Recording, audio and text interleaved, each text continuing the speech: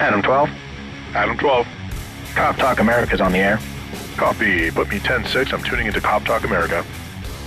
Welcome to Cop Talk America, where police discuss the job, answer questions, and respond to law enforcement hot topics around our great nation. With over 100 years combined law enforcement experience, here's your host.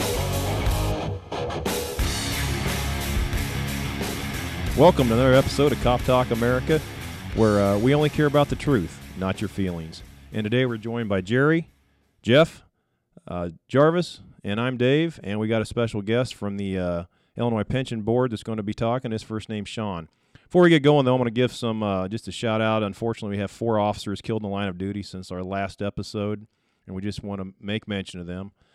Police Officer Kyle Ollinger from the Montgomery County Police Department in Maryland, Conservation Officer Eugene Wynn Jr. from Minnesota Department of Natural Resources, Deputy Sheriff Justin Richard DeRozier from Cowlitz County Sheriff's Office in Washington, and Sergeant Stephen L. Lycan from the California Highway Patrol. Our thoughts and prayers are with them and their families. So we'll get started here today. We kind of already introduced our special guest, Sean, from the Illinois Pension Board. He's going to go over some stuff with pensions and a lot of things that are going on right now, especially here in the state of Illinois. So, Sean. And I'm sure it doesn't affect just the state of Illinois either. It affects everybody. Yes. Yeah, I mean, currently right now down in Springfield, there's been a big push for pension consolidation, and depending on who you talk to, the legislators down there, there's all sorts of different plans, different ideas, things like that they want to take. The municipal workers, we're all called Article 3, Article 4, police and fire pension funds. So we all have our own separate pension funds. Each city has their own setup, things like that, but it's all governed by the state. So a lot of people get confused by that. The way we invest, the way things are monitored, different, things are all governed by state law, but it's locally ran. So currently down in Springfield, the municipalities complain that they pay too much in the pension system. We hear over and over again about how cops and firemen are getting laid off because of the pension debt, the increased cost of the pensions, things like that. So one of the things that are being pushed right now is they want to take all 650, right now there's about 650 downstate police and fire pension funds, and push it all into one and let the state control it, just like IRMF or, some of these other state-type pension systems. And obviously we're pretty much opposed to that. Basically for the real reason is that's about $18 billion combined between all the municipalities that are affected that the state would have control of. When you look at some of the legislation out there, there's so much. They want to create like an oversight board to monitor it, which most of them would be governor appointees. There would be one fireman, one police officer on that board. They entice with investment authority, things like that. But at the end of the day, there's 2 simple solutions to it. Number one, we get compared to IRMF, which has greater returns than what we do, but we're hamstrung because they have what they call the Prudent Man Investment Authority. They can invest in anything, where we can't. They limit what we can invest in. Just in Peoria alone, we have about $60 million invested by law that we have to in what they call fixed income, which is basically bonds. That yields 1%. That's like a savings account. Now, if we could take even half of that, put it in equities, you're going to get 7%, 6%. You're going to get greater market return, which is going to up that contribution. But they won't give us that authority to do that, at least not yet. The other problem, too, that we have is the way they pay down that debt, the amortization. Basically, it's kind of like people compare it to like a home mortgage. I don't like that comparison. It's more like credit card debt. So the municipality will have X amount of unfunded liability, money that they owe the pension system. And the state of Illinois always comes in with a hard fixed date. Like currently, it's 2040. You have to be 80% funded by 2040. The problem with that is the system's not designed for a hard set date. So basically, between 2030 and 2040, there could be 100-person turnover. So say 2035, they hire 10 guys. Those 10 guys' share of that pension debt has to be fully funded in 5 years, right, according to the law. Now, the problem with that is Illinois is the only state in the nation that does that with their municipalities. There's no other system like that, okay? What they need to do, and what we've suggested, we put some bills out there, is if you get a guy hired in 2035, you got X amount of years, 20 years, to fully fund his part of the pension. And that's open amortization. There's no hard debt saying has to be paid off, has to be paid off, has to be paid off.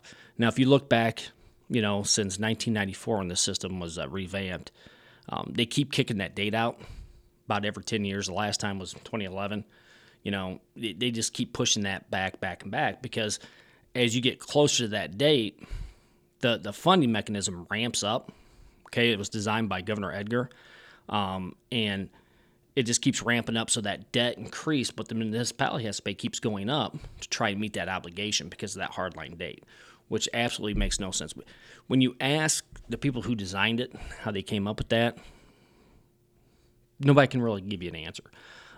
So the two things that we want to change is give us the full investment authority, let us invest the way we want to and the way we can, and then in that hardline investment date of a fixed date, so it's stretched out. It's always open. So if you get a group of guys, 20, 30 guys hired in 1 year, you've got X amount of years to pay their pension debt. In this municipality, the one thing that I keep hearing over and over again is we're going to lay off police, we're going to lay off fire, we're going to do this, we're going to do that because of the pension debt. Now, the problem is they always compare, like I said, to IRMF. The problem is the municipality, every year we have to have evaluations done, we have to have audits, things like that. And they come up with numbers on how much pension debt that the city has to pay to keep things going.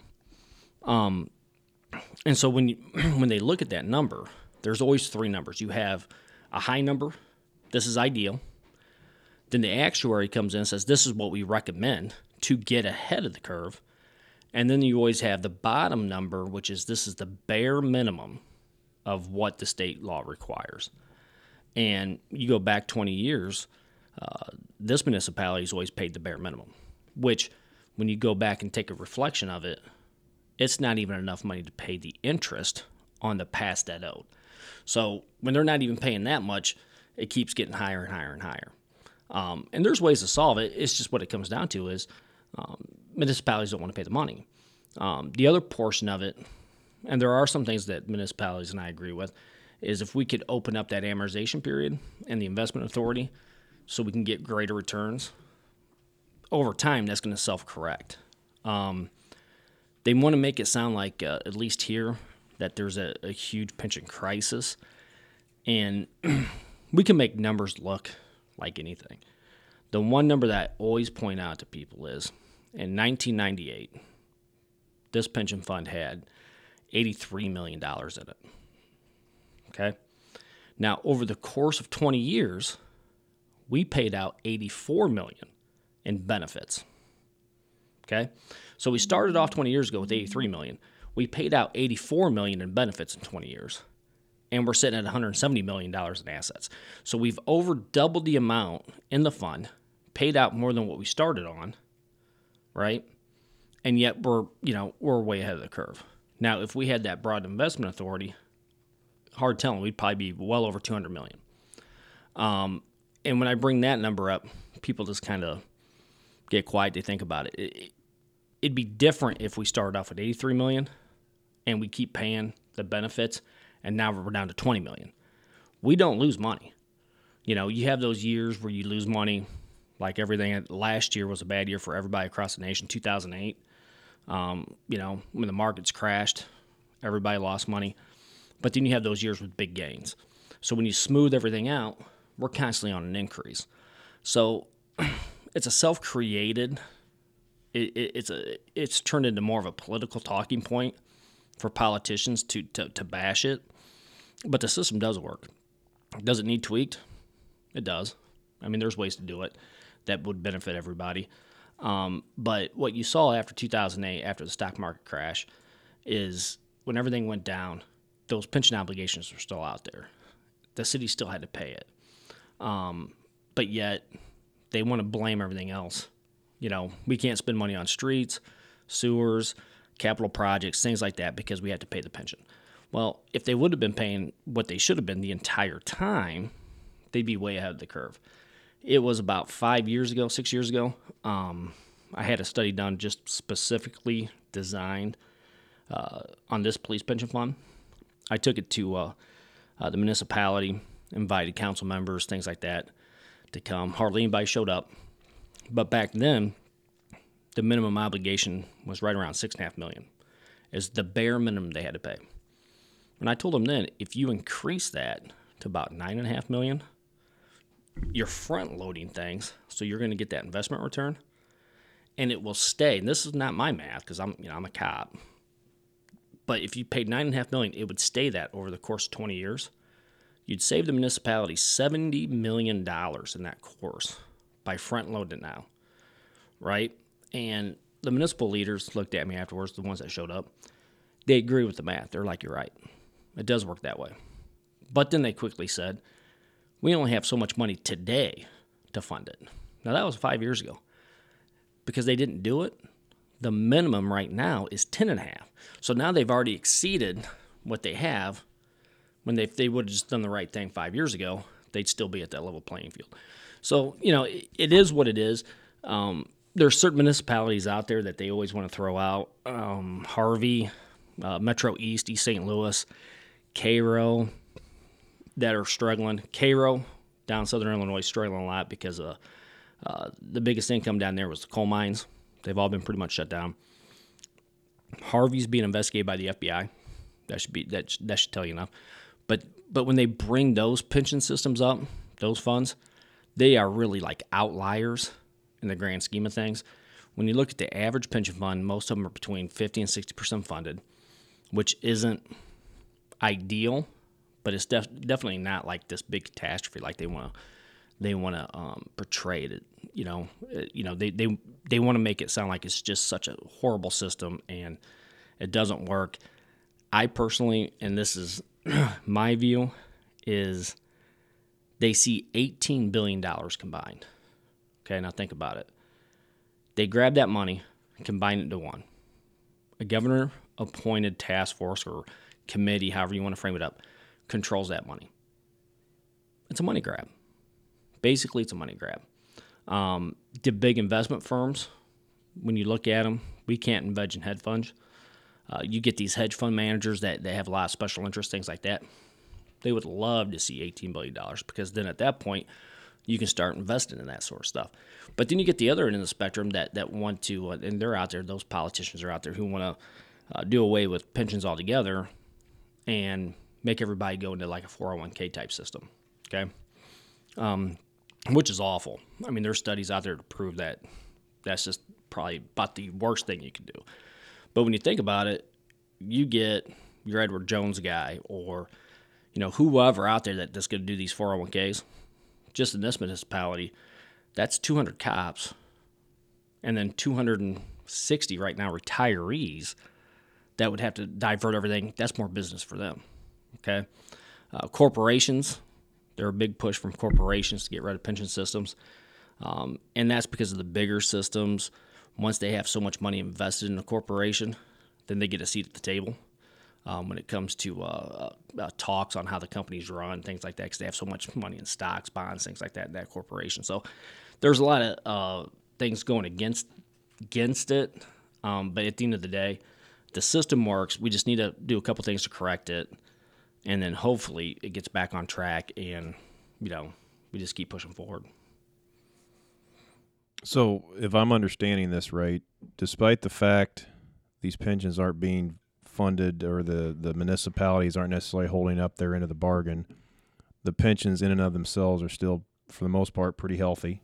Other than a few exceptions. They are.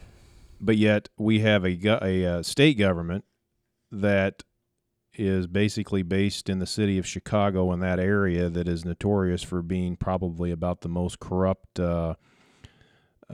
seediest state government in this nation, and they want to take all of our pension money and put it under their control. Am I following this correctly? Kind of, sort of. Mm-hmm. I mean, I think that right now, I just read something not too long ago where the seediest state government's New Jersey, then Illinois. And then I think Louisiana's Louisiana's really close. New Orleans and Chicago aren't too far apart in politics. Right. Because I know people in both cities. Right. But the thing about the Chicago thing is, and this is something that I have to explain to people over and over again. I'm down Springfield weekly, sometimes twice a week. I'm down there all the time. The one thing about Chicago that especially anybody outside of Chicago needs to realize is, you hear all this stuff that Chicago needs to be its own state. Chicago this, Chicago that. But the fact of the matter is, for every $1 Chicago pays in taxes, $1.25 goes downstate. Okay? Chicago actually, and this is just not a Democratic view, Governor Edgar, I just went to a thing with him. He will tell you that more money comes out of Chicago, filters south, and hardly any money from south filters to Chicago. But if you go to Chicago, they have such a tax base, or nowhere else has that tax base. If you go up to Chicago now, you see cranes everywhere, development. It's Chicago, the city itself, has its own problems. We can talk about that stuff all day long. But as far as funding the state, Chicago does more for downstate. The money gets diverted downstate more than downstate funds Chicago. And isn't it true that one of the reasons we like the system we currently have is because you have the individuals who are within the system taking care of themselves, so they're looking out for their own best interest. Whereas if we make this a large conglomerate run by the state, it's just another wheel in the cog, and it just gets eaten up. And there's nobody sitting here looking at, well, we're doing fine here, and there's no communication on how do you help this other municipality. They're just looking at, we'll just put it all in one big pool. Right, and that's part of the problem. That's part of my argument when I'm down there, is because most of the systems are fine. I mean, they really are. You got the outliers, Harvey, and these other places that they always say Harvey. I mean, I don't know how many times I've heard about Harvey. Okay, now Harvey's one of those systems that it's horrible. But when they put it into, just like you said, when they put it into like one big state system, the guys who are paying into it, they have no control. Now, I will say, not all the unions are on board. There are some unions who are more open to having the state take it over for their own political reasons, things like that. But the biggest fear is, and this is what the biggest proposals that this is where I just totally lose my mind, is they'll say, if you guys want that broad investment authority, if you want to make more gains, more money to put into your pension system, then join a state system, become a big system, right? Well, the problem is, locally, you've got 2 active officers, retired officers, and 2 city appointees, right, controlling that fund. Now, if you put it into a state system, again, it's going to be state-run. The actual workers aren't going to have any say. And then at the end of the day, they haven't talked about it yet, but when I bring it up in hearings, when I talk in committees or in private with different groups, the fear is, at least from my perspective, is we control our disabilities. So if an officer gets hurt, it's the local guys who have the hearing, listen to the evidence, go through everything, and determine if that guy gets a disability pension.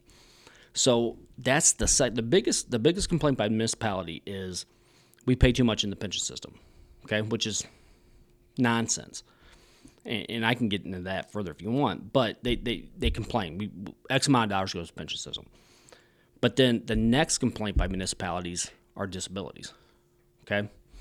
We give out disabilities, too many disabilities. Well, the municipality itself currently they could care less if an officer gets a disability because it's not their money, right? The actual pension dollar doesn't belong to them. The reason they get upset is if an officer gets disability and that pension board grants that disability, is that officer then can get health insurance, a lifetime benefit through the municipality, which the municipality has to pay. And that's where they always argue. That's the big fight. So if you take away the investments and combine it into one big pension system, the only thing left for the municipality to complain about then is disabilities. So if that happens, my prediction would be within 5-7 years, disabilities are going to go away. And then if an officer gets hurt, instead of the guys who work around him or know him or deal with this or that, that officer then will have to go to a state panel to determine whether he gets a disability benefit or not. So, it's one of those things. Once that door's cracked, it doesn't take long before it's booted wide open, and then there's no saying anything. And then once you lose complete control over it, you've got no say. It makes it easier for reduction in benefits, makes it easier for them to come back and, the cost of living adjustments. Tier 2 is a totally different subject, which is just a catastrophe. But then they can easily change more and more and more and more once they got complete control. So if we change nothing, as it is now, for the most part, pensions are pretty good shape into the foreseeable future. If we change some of your suggestions, they're going to be even in better shape in the foreseeable future. Okay. So we're in pretty good shape right now. And if we just did some of these changes, we'd be in better shape and not even fool with all this. Right. And there's a bunch of ways to fund it. There's a bunch of different ways to bring them up to where they want them to be. It's just what you got is you have to have the local buy-in to make sure. The last time I brought it up to the municipality and I showed them the math, and I said, if you guys increase the funding to this level, it'll stay at this level. Now we've already exceeded it. It's $70 million over 20 years. Now, who in their right mind would not invest in something that would gain $70 million investment return, right? But instead they ignore it.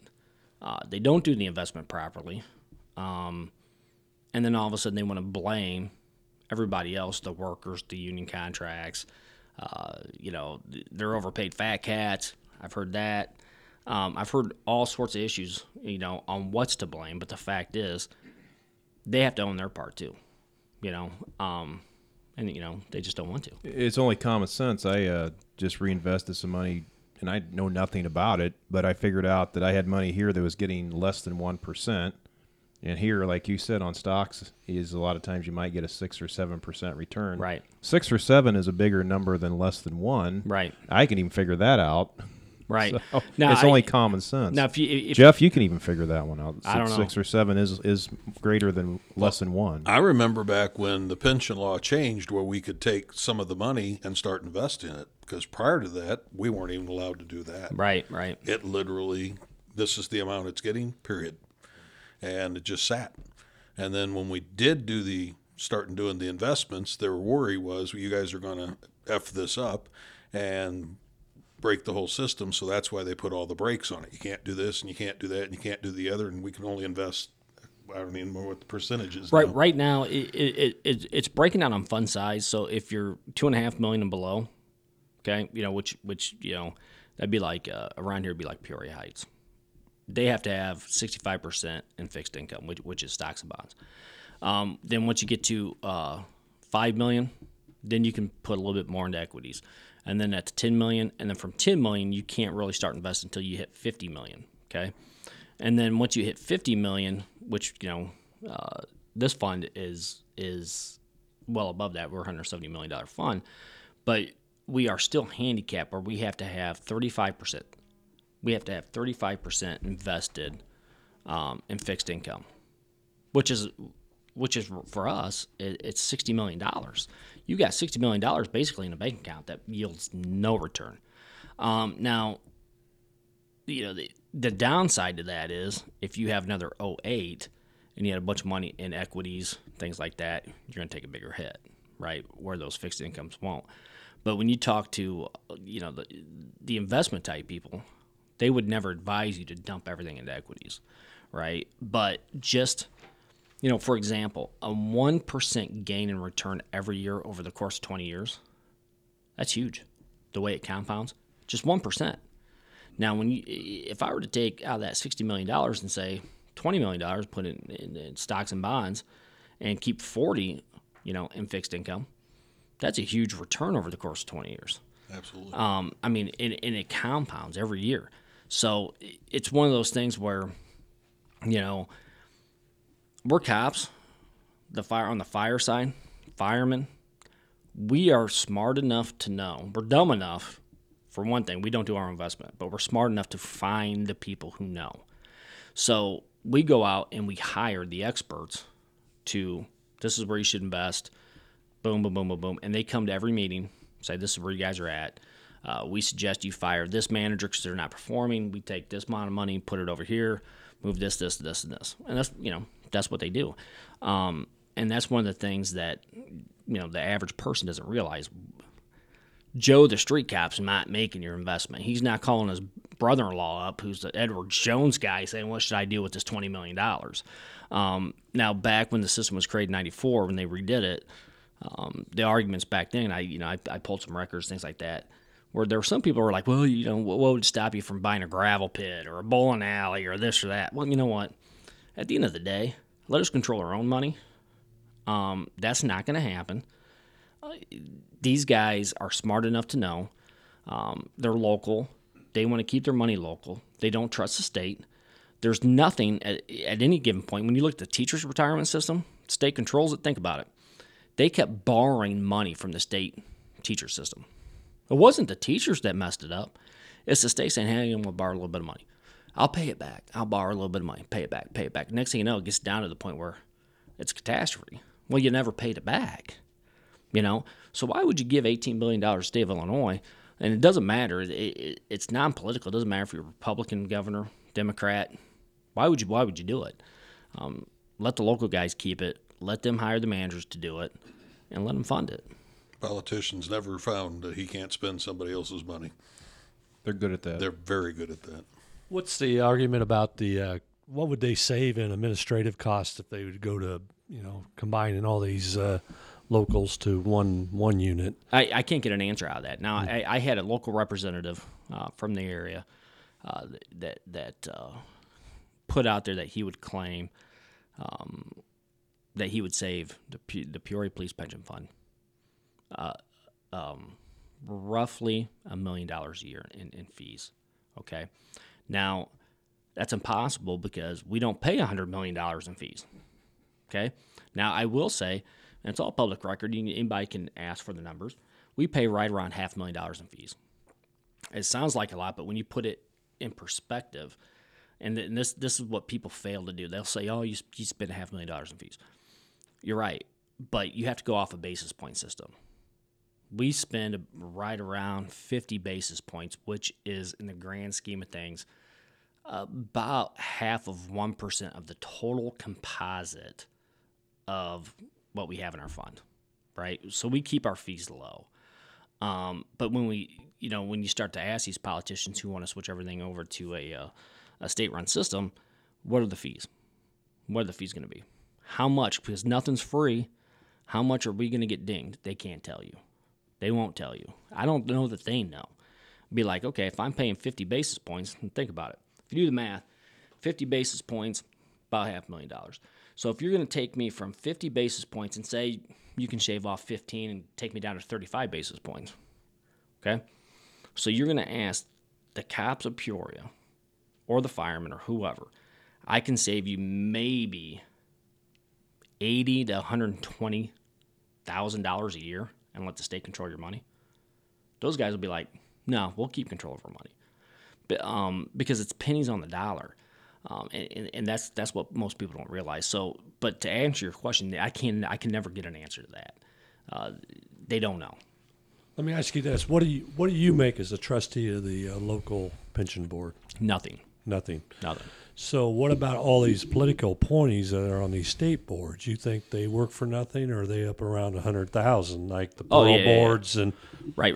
these politically appointees? They're not Right. volunteering their time to Right. manage the fund. And that I mean that goes to another point. I mean, whenever you create another layer of bureaucracy, there's money involved.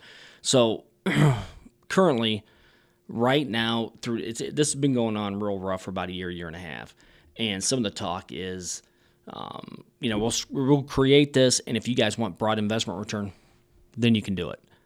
It's volunteer. So if you want to, you can. This is now what they're trying to put out is if you want to, you can. If you don't want to, you can't. But if you don't, you can't have that broad investment return, right? So they want to say it's volunteer, but basically it's blackmail. Join it if you want the broad investment return. Now, to create the system, to combine, because we hired an actual group, a nonpartisan Anderson Economics. The government's used them. Different groups have used them, and they estimate to combine all 650 funds and create one would cost up to $155 million. Okay, to create it, get it up and going, $155 million. Now, who's going to pay that $155 million? It's going to come from the funds, right? The state's not going to kick any money into it. So now, if you do take that, break down that $155 million, that's 10 years. 7 to 10 years worth of investment returns before you break even, right? So 155 million, 7 to 10 years before you can even break even on your investment to get to that broad investment authority, right? So logically, if it's a volunteer system, who's going to volunteer? I wouldn't, because I'd wait. Let's see what happens with it. Let's see what happens, get it up and running, because the first, 50 groups that join it, they're going to foot the majority of that bill to keep it up and running. And then, of course, it's going to be somebody else who's appointed to actually oversee it. And when these discussions happened a long time ago, anybody who's watched a government, any government, state or federal, even municipal, when they start something, it always starts bare bones. Then you get another layer, and then you get secretaries, and then you get runners. And now we got to have a director of this so they can coordinate with that director. Right. And it just keeps growing. So your 7+ years in order to break even, during that period of time, the cost is going to grow.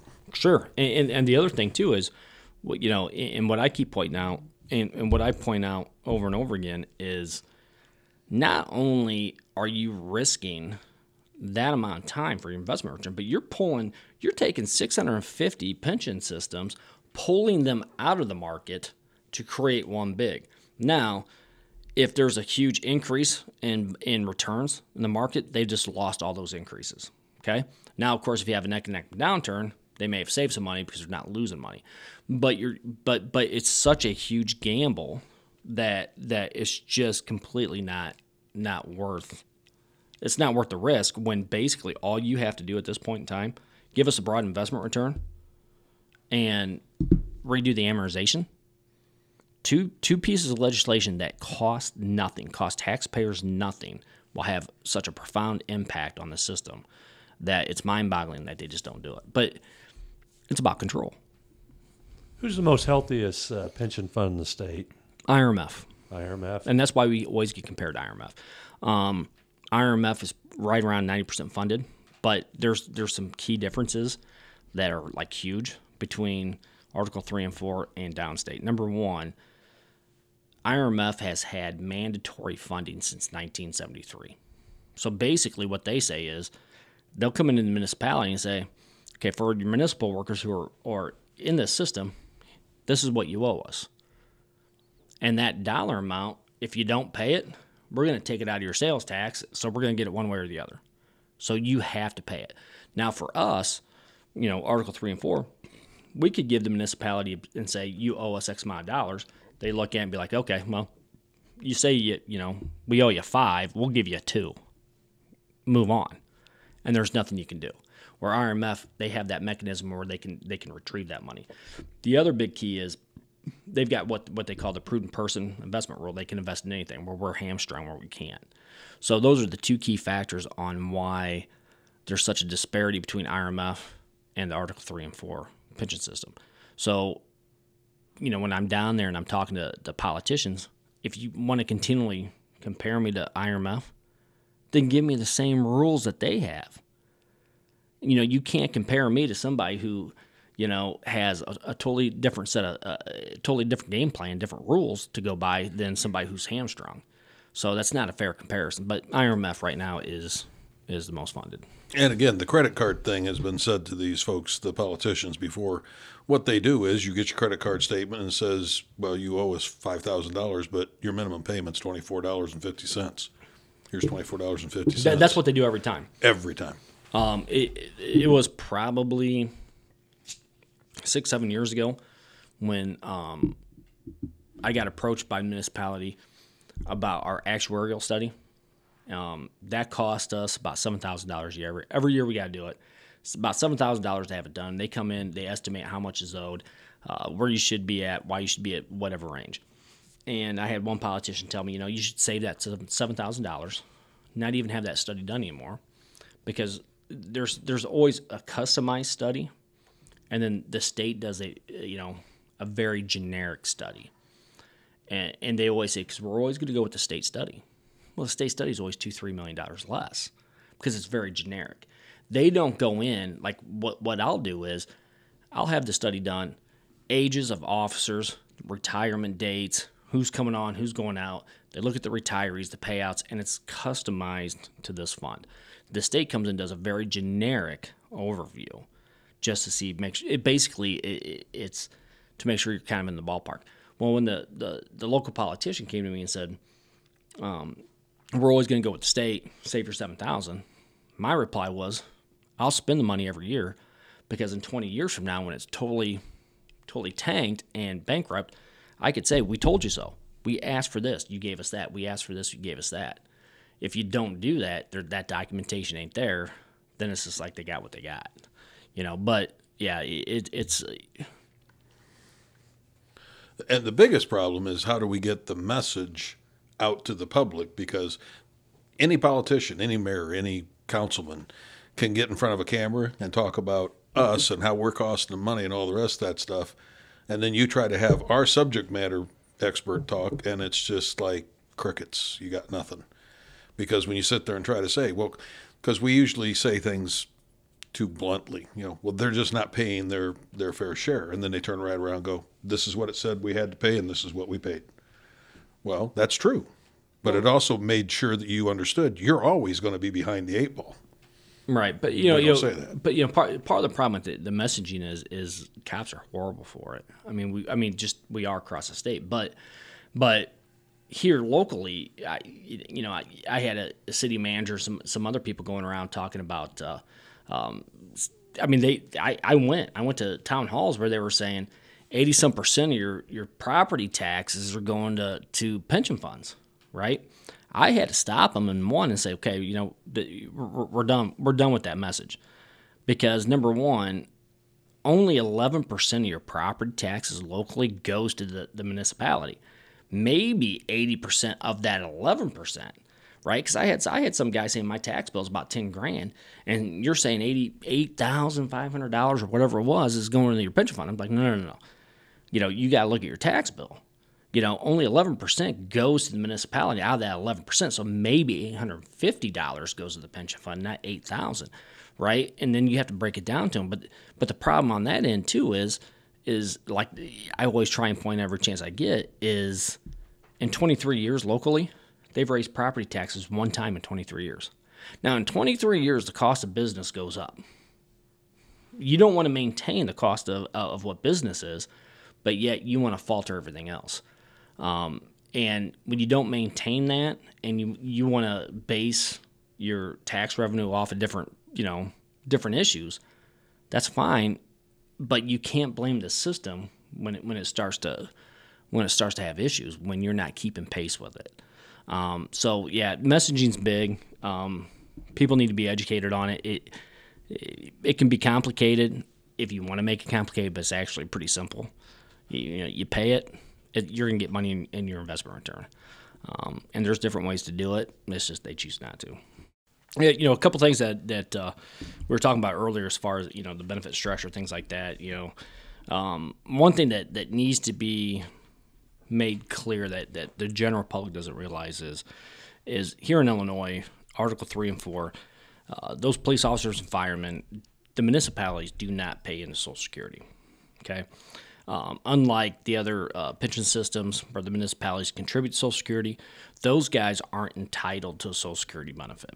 Now, that being said, if you have an officer who, through other means, side job, military, past employment, has earned those 40 quarters that's needed for Social Security, they will get a Social Security benefit. But because of the pension system, the way it's worked, it's reduced by 60%.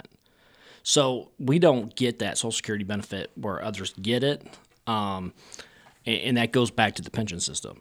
So if the municipality had to pay that, it would be drastic on their budgets, and that's one of those things where I don't think people understand.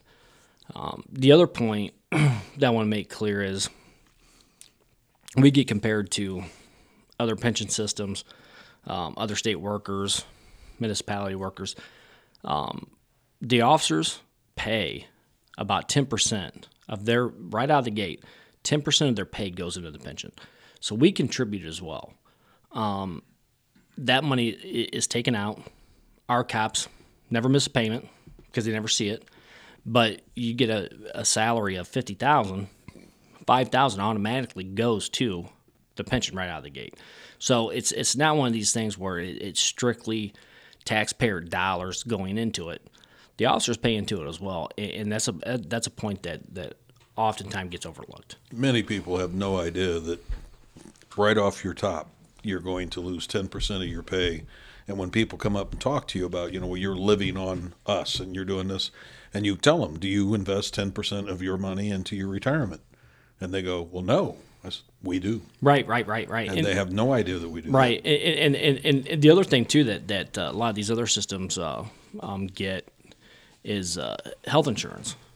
Right. Different workers, depending on what system they get, through contract negotiations, whatever means, will get health care provided. When our guys go, they get nothing. They get zero health care. Which makes a lot of guys stay long. Right. Guys that shouldn't. And that goes, and honestly, Jeff, that goes to another stat that, this got brought up in committee talks to where, you've got, in 2011, they redid the pension system. They created Tier 2. Now, Tier 2 officers have to work until 55 before they can draw a pension. Now, there are some politicians not actually out there on the books.